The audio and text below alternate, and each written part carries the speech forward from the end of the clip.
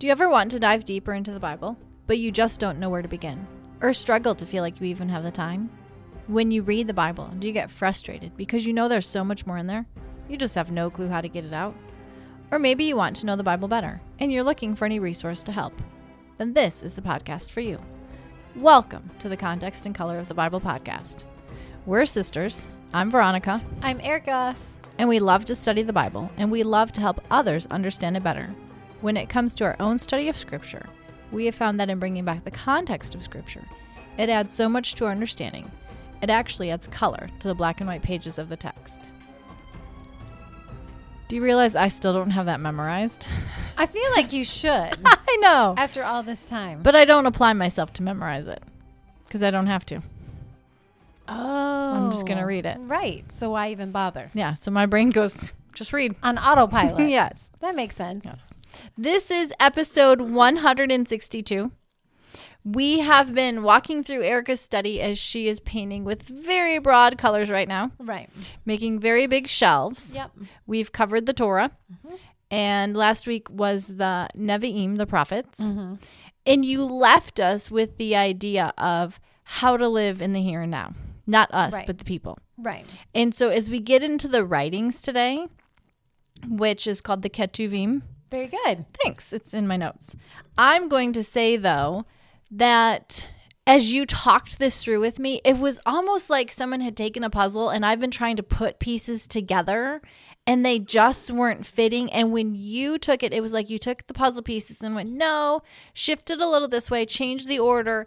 And then all those pieces just smoothly went into place. Right. With how you're laying this out.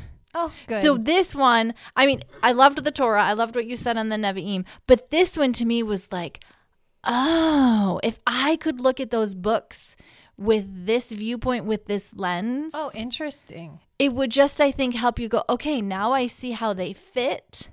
Now I see what's going on.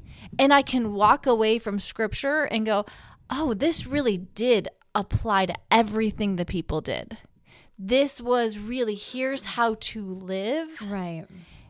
And it is a book that we go back to the first week we talked about, a book that's meant to change your life. Right. Yeah. And affect your life. I can see better how and why. Why it would just do that. The Old Testament going, and I'm not trying to negate Jesus or anything in the New Testament, but going, okay, I can see how this book had so much meaning and depth.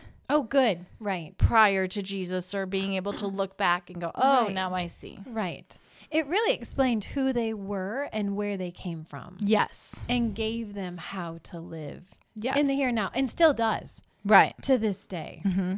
The writings, so just to remind all of us, mm-hmm. Veronica, and I'm looking at my notes because I'm not going to be able to do this without it. The writings are the Psalms, mm-hmm. Job, Proverbs, Ruth, Song of Solomon, Ecclesiastes, Lamentations, Esther, Daniel, Ezra, Nehemiah, and then Chronicles. When you said in the first week, that order can switch a little bit. Yeah. Yeah. So there's not as the fluidity it can be messed with a little bit there. Yeah. They normally start with Psalms and end with Chronicles. But in between? In between, there's more freedom. Okay. And flexibility. It's interesting. One thing that I do want to point out, along with looking at their God, is different because he's sovereign over all. They view their discipline and their exile different. Okay. Because for other nations, Veronica, if you went to war and you lost, mm-hmm. it's because your God was defeated. Right. Because it's a showdown, essentially, between your God and my God. Right. And the army that wins, the nation that wins. Right. Clearly Obviously. has a stronger God. Clearly. Okay. But Israel came along and completely switched it and said, oh, no. It's not that our God can't. It's that he chose not to. Because we are being disciplined. So even their lens through which they look at history and the even current events is very different than the way the nations around them did. So as they were trying to figure out how do we live now in the here and now, you have the writings. The writings fill in a lot of the details that take us up to the New Testament. In all honesty, they during the exile, they answer the question, was God with them? He said he would in Oh. Ezekiel. He left the temple, but did God really go with them into exile? Well, Daniel and Esther answer that. The prophets throughout the former and the latter prophets focus on God's perspective. But here you start to get man's perspective again. What was it like to return from exile, to go back to the land, to live in the exile? Ezra and Nehemiah helped to rebuild the walls in the temple. What was it like? Haggai talks about the struggle to rebuild the temple. You get personal glimpses of people of faith. You get individual stories, Ruth. But you also get communal examples of faith with the Psalms and the prayers in the book of Lamentations. But the writings are still very Davidic in focus. They keep the focus on David. Okay. So you start with Psalms. Psalms 1 and 2 are the intro to the book of Psalms. Psalms 1 is all about God's Torah. Right. How it brings life and blessing. Psalms 2 is all about God's Messiah. And how when he comes, he will rule and reign over everything. So you have God's Torah and God's Messiah, and the rest of the book of Psalms interweave those two together over and over again. Okay. And actually, as an example, Veronica, I'm going to have you read Psalm 72. Look how I turned right there. Oh, wonderful. It's because I found it earlier and took forever to find it. You want me to read all of Psalm 72? I guess I forgot. How long is it? It's 20 verses. Well, read the first. All right. And then stop me when you're ready. The last few. Read the last 4 at least. Give your love of justice to the king, O God, and righteousness to the king's son. Help him judge your people in the right way. Let the poor always be treated fairly. May the mountains yield prosperity for all, and may the hills be fruitful. Help him to defend the poor and rescue the children of the needy and to crush the oppressors. May they fear you as long as the sun shines, as long as the moon remains in the sky, yes, forever. And then I'm going to skip to verse 17. May the king's name endure forever. May it continue as long as the sun shines. May the nations be blessed through him and bring him praise. Praise the Lord God, the God of Israel, who alone has done such wonderful things. Praise his glorious name forever. Let the whole earth be filled with his glory. Amen and amen. This ends the prayers of David, son of Jesse. Some people have wondered if that ending is not that this is where the Psalms of David end, but that's David's ultimate prayer. That last verse, that the glory of God would fill the earth. Because ultimately, that's what this is all about. I would like that. God's blessing on Israel, blessing to the nations, so that the knowledge and the glory of God would fill the earth. And ultimately, that's going to happen through God's Messiah reigning on the throne and everybody obeying the Torah, God's commands, God's instructions. So Psalms is very Davidic in focus because that's the end goal. And then you have Proverbs, which is wisdom from the son of David. You have Ruth, which shares David's backstory. You have the Song of Solomon, which some have stated is the love story between God and his people when the Messiah is reigning. And then you have Chronicles, which is ending with, we're still waiting for that son of David. But the writings also answer some huge questions as we're waiting for the son of David. As we're living in the here and now, what do you do when God feels absent? When he seems to hide his face, is he? Right. Read the book of Esther. How do you get the good life? And what is the good life? Read the book of Proverbs, Ecclesiastes. If you have questions on marriage or want to know how to have a good marriage, Song of Solomon. Let him kiss me with the kisses of his mouth. Exactly. Or wait till marriage. I'll end there. Right. What do you do when the world is crashing in and everything around you just hurts? Lamentations, the prayers of Psalms. Why do good people suffer? The book of Job. Right.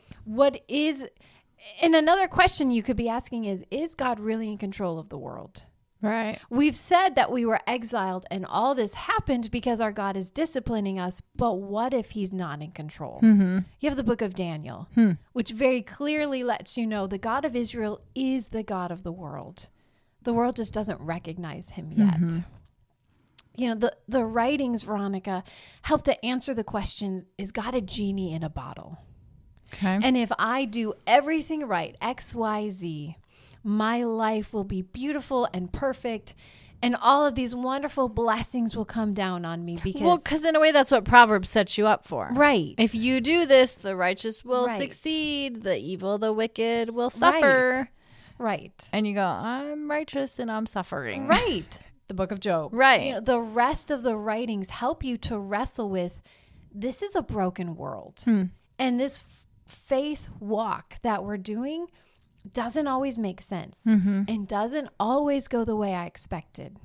So how do I live it? How do I walk it out? Is God faithful? As this road is very unexpected and twisting. We learn through the writings that God is good, that God is faithful. And so as we are waiting for the Messiah to come, we can continue to walk trusting him, that all of those blessings in the prophets, that all of those blessings in the book of Deuteronomy, that covenant with Abraham, God will be faithful and bring it to pass. One day, he's going to bring all of that and more. But until then, we walk by faith and not by sight. And the writings help us wrestle with what that looks like. Okay. So that's a very broad stroke of the writings. Okay.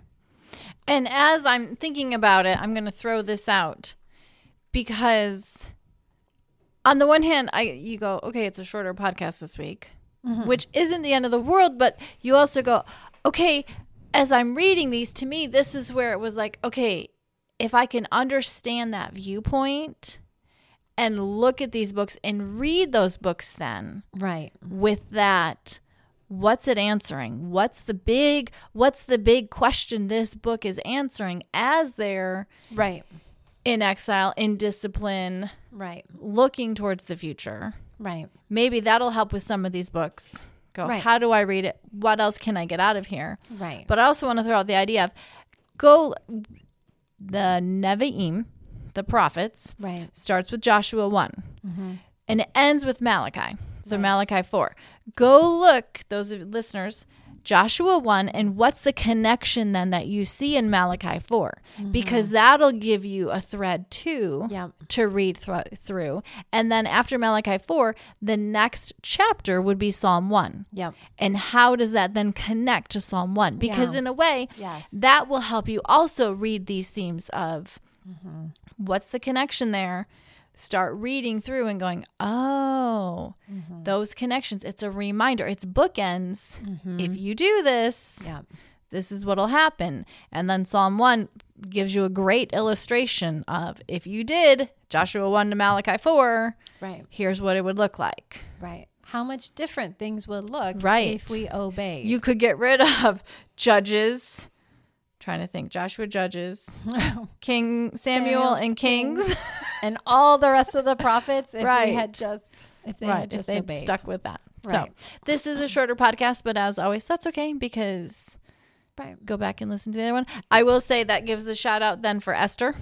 Yes. You know, because we did talk about in Esther, where is God in exile? Where is God? Why is God not mentioned in the book?